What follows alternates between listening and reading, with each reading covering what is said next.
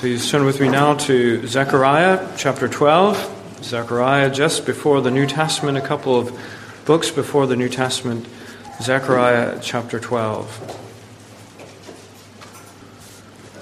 The burden of the word of the Lord against Israel. Thus says the Lord, who stretches out the heavens, lays the foundations of the earth, and forms the spirit of man within him. Behold, I will make Jerusalem a cup of drunkenness to all the surrounding peoples, when they lay siege against Judah and Jerusalem. And it shall happen in that day that I will make Jerusalem a very heavy stone for all peoples. All who would heave it away will surely be cut in pieces, though all nations of the earth are gathered against it. In that day, says the Lord, I will strike every horse with confusion and its rider with madness. I will open my eyes on the house of Judah, and will strike every horse of the peoples with blindness. And the governors of Judah shall say in their heart, the inhabitants of Jerusalem are my strength in the Lord of hosts their God. In that day I will make the governors of Judah like a firepan in the woodpile, and like a fiery torch in the sheaves. They shall devour all the surrounding peoples on the right hand and on the left, but Jerusalem shall be inhabited again in her own place, Jerusalem. The Lord will save the tents of Judah first, so that the glory of the house of David and the glory of the inhabitants of Jerusalem shall not become greater than that of Judah. In that day the Lord will defend the inhabitants of Jerusalem. The one who is feeble among them in that day shall be like David, and the house of David shall be like God, the angel of the Lord before them. It shall be in that day that I will seek to destroy all the nations that come against Jerusalem. And I will pour on the house of David and on the inhabitants of Jerusalem the spirit of grace and supplication. Then they will look on me whom they've pierced. Yes, they will mourn for him as one mourns for his only son, and grieve for him as one grieves for a firstborn. In that day there shall be a great mourning in Jerusalem, like the mourning at Hadad Rimmon in the plain of Megiddo. And the land shall mourn, every family by itself, the family of the house of David by itself, and their wives by themselves, the family of the house of Nathan by itself, and their wives by themselves, the family of the house of Levi by itself, and their wives by themselves, the family of Shimei by itself, and their wives by themselves, all the families that remain, every family by itself, and their wives by themselves. God add his blessing to that reading of his word. Tonight we come to Zechariah chapter 12. And as a reminder, we have now passed the point at which Zechariah, through the Holy Spirit, is speaking of his own day. The early chapters, most of it really has all been primarily directed to his own day, about the great work that remained for him and the people to do in rebuilding the temple. But we've now moved on from that, and you probably remember that last time in chapter 11, the focus was on that great messianic prophecy that the Lord Jesus Christ would be sold out for 30 pieces of silver. And so that chapter was actually focused on what was going to happen in the days of Christ's earthly ministry. And now we even go beyond that. This section here in chapter 12 is now talking about what happens after the resurrection of Christ, the church age, the age in which we are currently in, of the church doing its work in this world, being opposed by the world, and the church yet prevailing, and that situation carrying on into the end. And so that some of these things are partially fulfilled right now, and they all are certainly fulfilled at the time of the end. And here we have what it says at the beginning, this burden of the Lord regarding Israel, something that may be a little bit strange, because in almost all occasions when there's a burden, it's against some pagan nation. But here there's a burden of the Lord that actually in our translation has it against Israel. But I don't think it's necessarily against Israel, it's regarding Israel. And the question, in what sense is it a burden? Well, Matthew Henry reminds us that the word of God that speaks terror to their enemies speaks peace to them, as the pillar of cloud and fire, which turned a bright side toward the Israelites to direct and encourage them, but a black side toward the Egyptians to terrify and dispirit them. And so we're reminded of that the Word of God is like a double-edged sword, that in one hand it is a source of great comfort, and on the other hand a source of disquiet and of fear. Well, anyhow, this as I finish introducing this chapter, we see that there are really two portions of it. The beginning that is speaking of this great Creator God, and then strangely though, at the end of it, it's now speaking of me whom they've pierced. So somehow this great Creator God is also the one whom they have pierced. Now, of course, most of you probably know how those things fit together, but they are a glorious thing, and that is surely the topic, the subject of our sermon tonight. It is looking on the one whom they pierced. Looking on the one they pierced. And with 3 points. First, the Creator God, and secondly, the pierced one, and thirdly, looking on the pierced one as we consider how these wonderful things fit together. So first we speak of the Creator God in verse 1, the burden of the Lord, the word of the Lord against Israel. Thus says the Lord, who stretches out the heavens, lays the foundation of the earth, and forms the spirit of man within him. That's a wondrous and glorious thought, isn't it? That the Lord who stretches out the heaven. I don't know if you've looked at some of those pictures, particularly from the Hubble Space Telescope. We have a whole book, sort of a coffee table book, that is nothing but these large, high-resolution pictures that they've received from the Hubble Space Telescope, and it's enormous. It's unbelievable. So many of these things that may immediately appear to be stars are actually galaxies. And these galaxies then contain not just hundreds of stars or thousands of stars, but millions of stars. And there are millions of these galaxies. It is an amazing, amazing thing. They truly are more than anyone can number, these stars. You could not... The scientists themselves, even though they have these instruments, though they have these computers to count them, they have not yet succeeded in actually counting all the stars that they are. But the Lord says, I spread them out like a curtain. You can imagine walking in your house to your curtain and opening the curtain or closing it. That is like the Lord in His spreading out the heavens, spreading out all of these stars. And that emphasizes, I think, the transcendence, the utter transcendence of the Lord.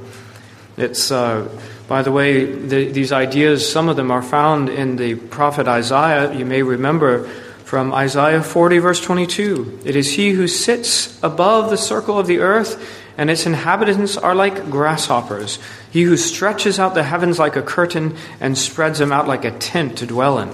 He brings the princes to nothing. He makes the judges of the earth useless. And that's, of course, the idea that He wants us to begin with. That the innumerable stars and enormous galaxies, that God spread them out in heaven like a curtain. Therefore, what should we think about our enemies? Therefore, what should we think about those who oppose us, those who belittle us, those who persecute us? Well, in the Lord's eyes, they are as grasshoppers. They are as grasshoppers, and we must keep that in mind, because although it is not the emphasis of this particular sermon, it will recur certainly as we go to application. We think of how it is that God is going to protect His people, how it is that God is going to grant victory to us. And the only way that we can ever set the scene for a right attitude of our difficulties, a right attitude for our situation, as we think of God sitting in the heavens, casting out the stars as if they were a curtain. And in His eyes and in His mind, all the enemies of His people are as grasshoppers, and so they should be in our mind. Isn't it an amazing reversal of the situation of the people of Israel as they send out the spies into the land, and the land is filled with giants, and they come back and they say, we are like grasshoppers in their eyes, and so we are in our own eyes. And that's why they're so afraid that they want to give up. Well, the Lord says, don't forget what they look like in my eyes. And I can tell you they look like grasshoppers in the eyes of the Creator of the universe. Well, that's emphasizing His transcendence, but it also goes on to say, and forms the spirit of man within him. And that adds the element of God being the creator of each individual person in particular. And don't forget that. He's not the God of the deist who just made this machine of the world and set it in motion. He has created each and every one of us. He has created us in body and in soul. He has formed the spirit of man within him. He's the creator of us in particular. Again, both of these elements are found in Isaiah. In this case, in chapter 44, Thus says the Lord your Redeemer, and he who formed you from the womb. I am the Lord who makes all things, who stretches out the heavens all alone. And that's the idea then. It is not just that he has formed everything out there, but he has formed you in here. He has formed us even in the womb of our mother. We say, isn't this just biological process? No, the Lord claims ownership of that. He says, no, I have created you in every part. And we cannot forget that he is both our creator, and if we are his people, he is also our Redeemer. There is no redemption to be found anywhere else but in him. And this is the one that is talking to us, and we must not forget it. So now, that is the first person. That is the speaker of this whole chapter. Point number 2, the purest one. Okay, so the Creator God is speaking, and now we think about the purest one. In verse 10 it says, I will pour out on the house of David and on the inhabitants of Jerusalem the spirit of grace and supplication. Then they will look on me whom they have pierced. Yes, they will mourn for him as one mourns for his only son, and grieve for him as one grieves for a firstborn. Now notice that word me is capitalized in the New King James, and rightly so. Rightly so, because there has been perfect continuity throughout this narrative. It is not that some human author has now injected himself. It is that the Lord God himself is speaking, and he says, me whom they have pierced.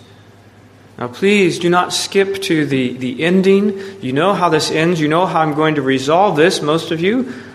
But please don't skip there. Think for a moment, this Creator God that looks out into the whole universe and all those galaxies and said, they're like a curtain to me that I open and close.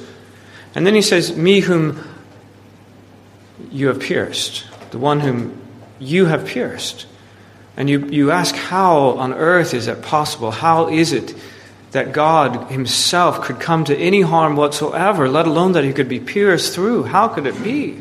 Because that is indeed what the word means. How could he be pierced? Well, that's what it says. And what we know, because we know that God is a spirit, we know that eternal God is a spirit, we know that the only way for that to happen is for him to take on human flesh. It had to happen. That's the mystery of the incarnation that we were reminded of not so long ago. In this Christmas season, it gives an occasion for us to be reminded of the incarnation. It is a wonder, and it is an amazing thing that God should take on human flesh. And we cannot forget that the reason why he did it, I mean, there are many reasons, yes. But the principal, the primary, the irreducible reason why he had to do it was so that he could be pierced, so that he could come to harm. As he is in his eternal self, there is no harm that could possibly come to him. But actually, the Son of God took on human flesh just so that he could be pierced by the hands of men. And of course, that is perfectly in line with the Messianic Psalm, Psalm 22, verse 16. For dogs have surrounded me, the congregation of the wicked has enclosed me. They pierced my hands and my feet. I count all my bones. They look and stare at me. They divide my garments among them, and for my clothing they cast lots. And that sounds so very familiar, doesn't it? Because that is precisely the Passion narrative. That is precisely what happens in the gospel and the death of Christ. They do those things. The wicked did surround him. They did stare at Christ. They did cast lots for his clothing. They did.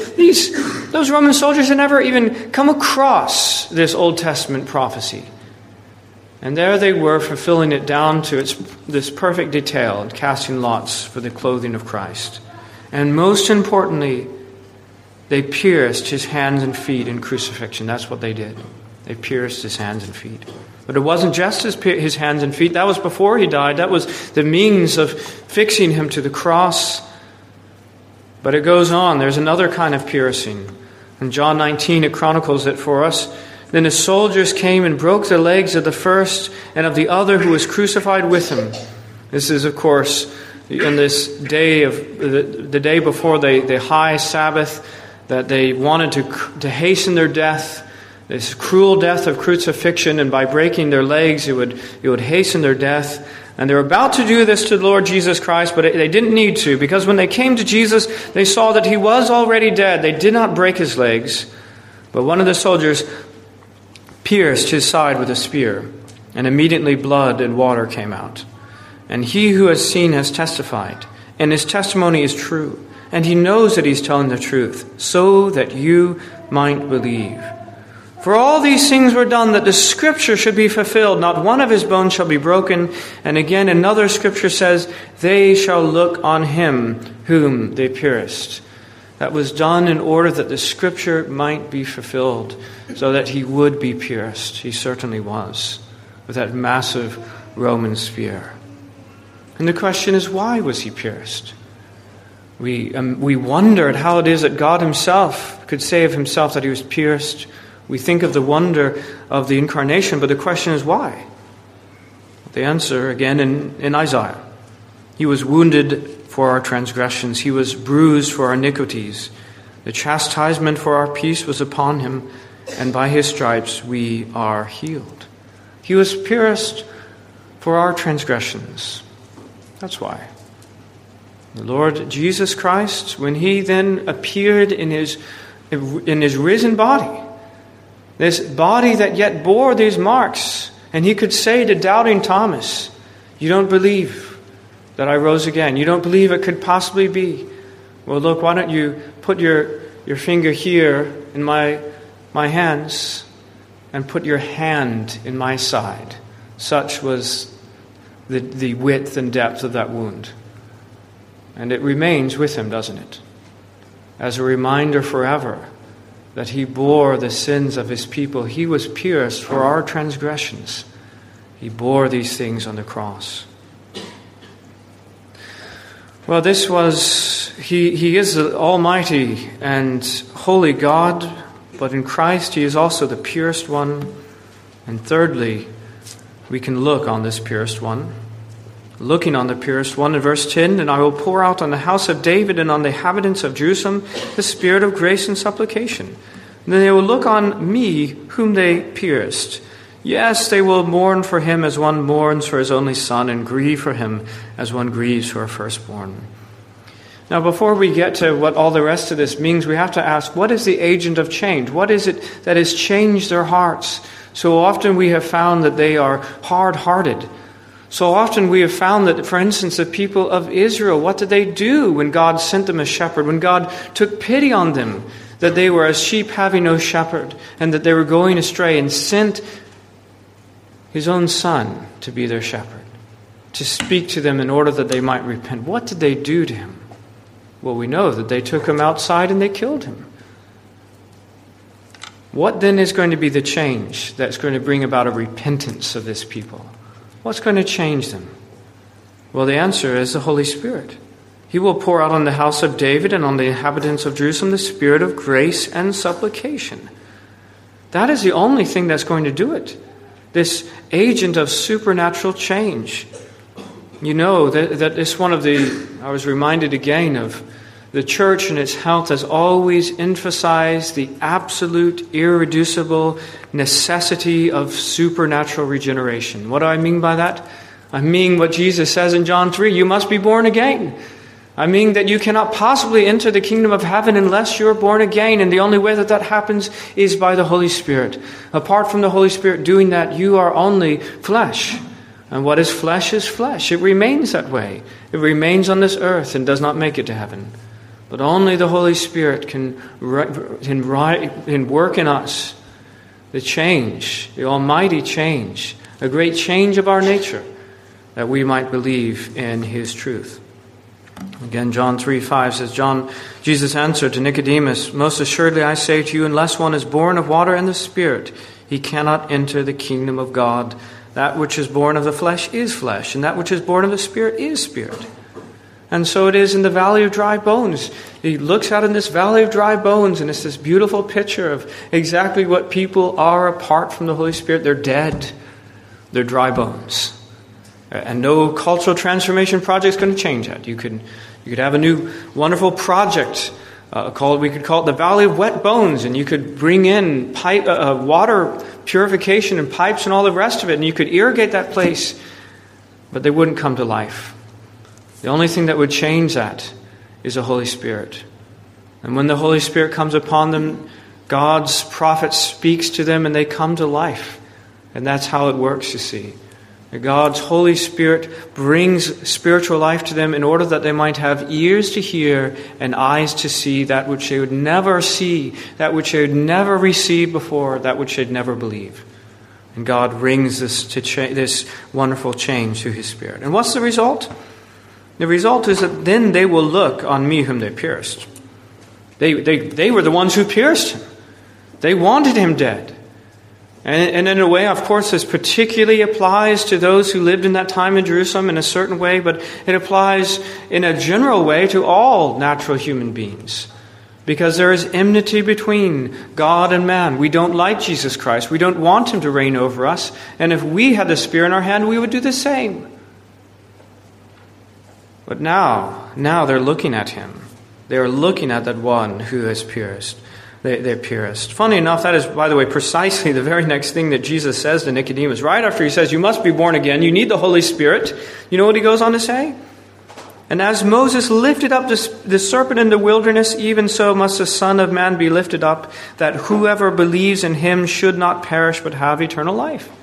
This is, again, the beautiful picture. What was so wonderful about the bronze serpent that was lifted up? Some new medicine that no one had discovered before? No. It was an emblem, you see, a type, that something that is being lifted up, that all you have to do is look at it and you're saved. That's what Jesus is like. He's lifted up on the cross, and all you have to do is look in Him in faith and you will be saved. There's no superstition. We don't have a cross here, and we're not going to get one because we're not looking at some physical object. In fact, that's why they had to get rid of that serpent of the Old Testament. People started worshiping it instead of God.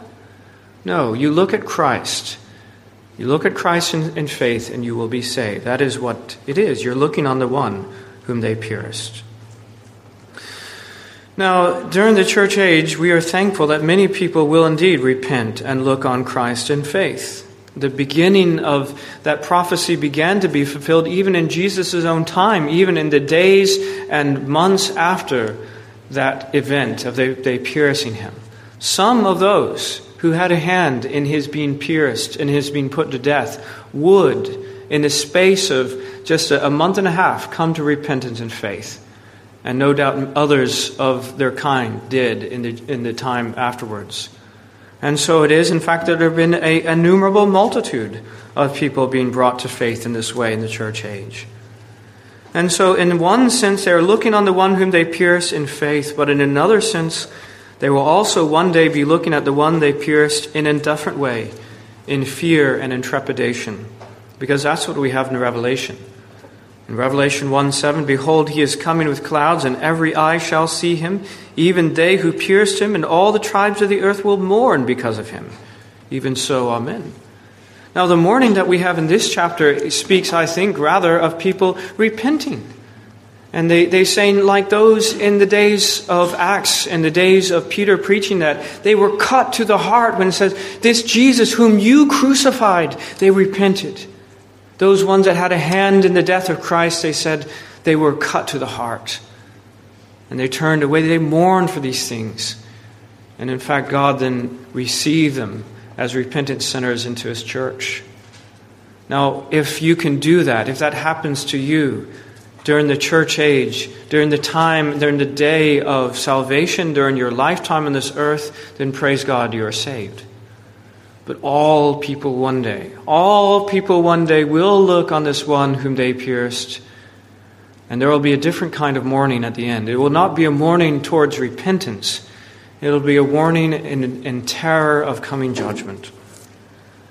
And the kings, this is Revelation 6:15, and the kings of the earth, the great men and the rich men, the commanders, the mighty men, and every slave and every free man, hid themselves in the caves and the rocks of the mountains, and said to the mountains and rocks, fall on us and hide us from the face of Him who sits on the throne and from the wrath of the Lamb. For the great day of His wrath has come, and who is able to stand? The answer is no one. And then it will be too late. They will mourn, and there will be no remedy for them. And isn't it wonderful? Isn't it wonderful, though? The overall thrust of what we have, that though that will be the case in the end, that the day of salvation is today, and in particular, that God Himself, Speaking in the first person as the triune God, Father, Son, and Holy Spirit, says, me, whom you crucified, me whom you pierced, the one whom they pierced, they will look on me. They will look on my Son, the Lord Jesus Christ, and I will grant them salvation. That is a wondrous mercy. That is an amazing grace that speaks to the long-suffering and the patience of God in granting that, yes, the one who is looking out, the one who is in heaven now, seated at the right hand of God the Father, he retains those scars, those places where he was pierced by man, and he says, look on me in faith and I will save you. That's wonderful. Well, now in application, I have 3 particular applications. Don't forget that the Lord will uphold his people is the first one, because I think that is yet the great and mighty theme of Zechariah. That even though the time has completely changed, we are no longer in Zechariah's day at all. We are now in our own day.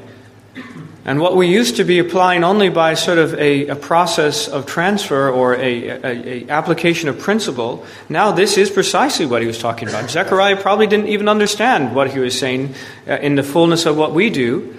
And this is now speaking to us. But the same theme applies, the same thing that was said with such perfect clarity earlier on in the book, which is strengthen the hand, strengthen your arm, do the thing that you're called to.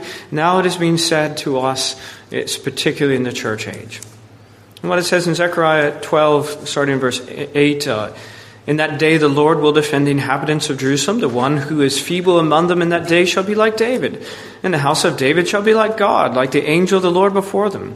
And it shall be in that day that I will seek to destroy all the nations that come against Jerusalem. Now again, we are talking essentially about the church, because we are building the New Jerusalem. It's not a place anymore. It is God's people primarily. And what it is saying that right now, we are not alone in the work. We are not alone on this business of being faithful unto the end. This is God's business. It is his wisdom to allow us sometimes to be beset by trials and difficulties. There will be persecution. But I'm reminded, as we were in the Edwards group going through the history and work of redemption, what happens, by the way, when the church is persecuted? What happens when those Jewish people who are stubborn in their unbelief persecuted the church? The church was not eradicated, the church grew. In fact, by their very persecution of the Christians in Jerusalem, so the gospel went everywhere. And then what happened as the Romans sought like everything to destroy the church? In 10 different periods of persecution over a couple of centuries, what happened? Did they win? No, they didn't win. No, the church got more and larger till it covered the whole earth. And in fact, the Roman Empire was the one that was destroyed, and the church carries on. We look back in history books at this empire that no longer is. And the nation that is in that land of Rome is not a particular great superpower, is it? But the church continues on and on and on. And God in his wisdom does that. We must remember that is the fundamental point of reference, that God is with us, God is for us, and he is blessing his own church. And he's going to make us strong. That's the beautiful thing, the great point of application for us as we face this, for many of us going back to work and looking at a long year of labor before us. In verse 8, the one who is feeble among them in that day shall be like David, and the house of David shall be like God, like the angel of the Lord before them. And I understand that there's an element where that will not be completely and finally fulfilled until the very end, but there is most definitely a partial fulfillment even in this time. We've already talked about Acts. Who was preaching, by the way, that sermon, which they were cut to the heart? Peter. Where was he a few days before that? Not so great, right? Was he not weak? He certainly was weak. And yet God made him to be like David. And so it is like with the rest of God's people. He delights in using weak vessels and in doing great things through us. And church history is absolutely full of examples just like it, of God making use of weak people, making them strong because the Lord desires to bless his own church. And we should expect that. We should pray for it.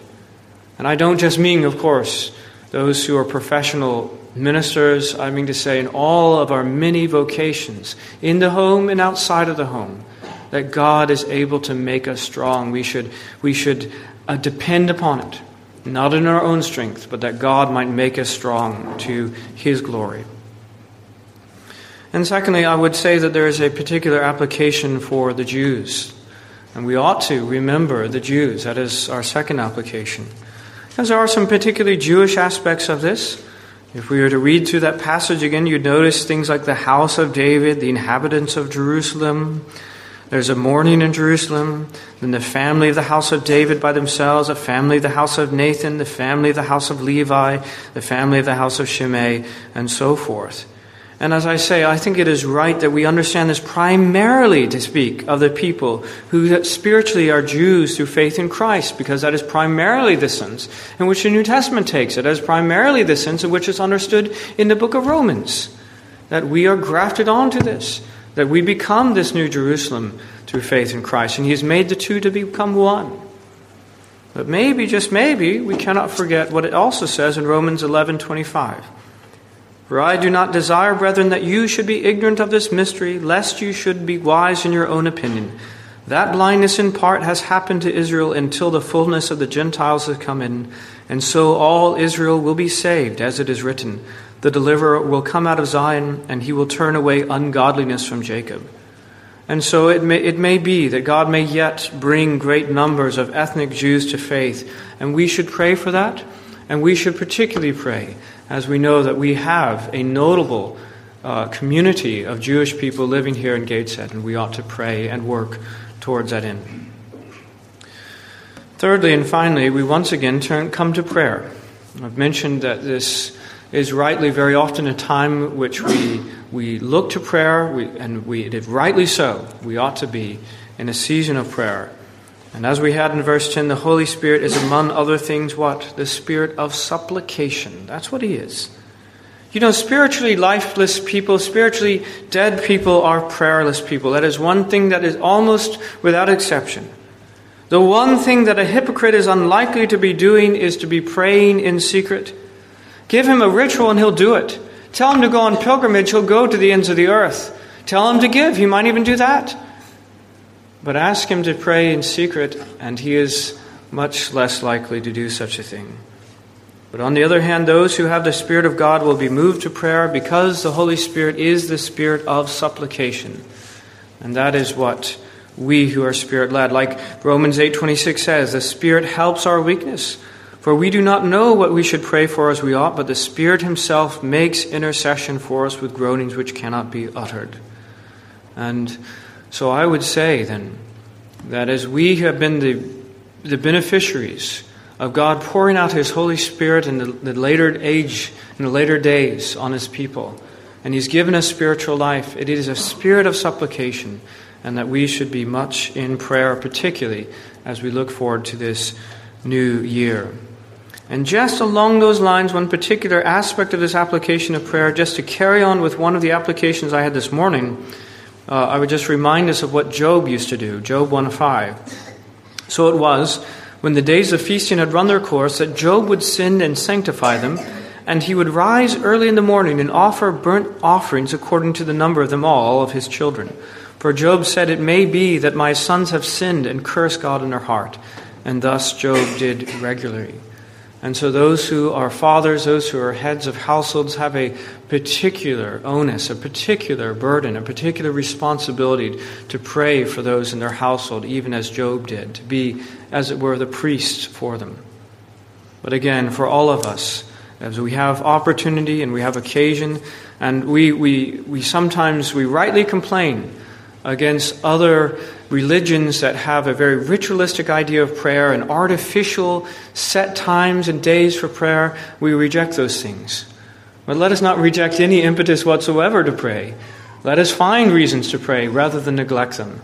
And so particularly we ought to do so in this time. In fact, let us pray now. Our great Heavenly Father, we are thankful indeed that You have been merciful to us. We who are sinners, we who are in our natural situation would surely have rejected Christ, would indeed have fallen in with that crowd shouting, "Crucify him, crucify him." And Lord, were we there and were in our situation, no doubt we ourselves would have pierced him.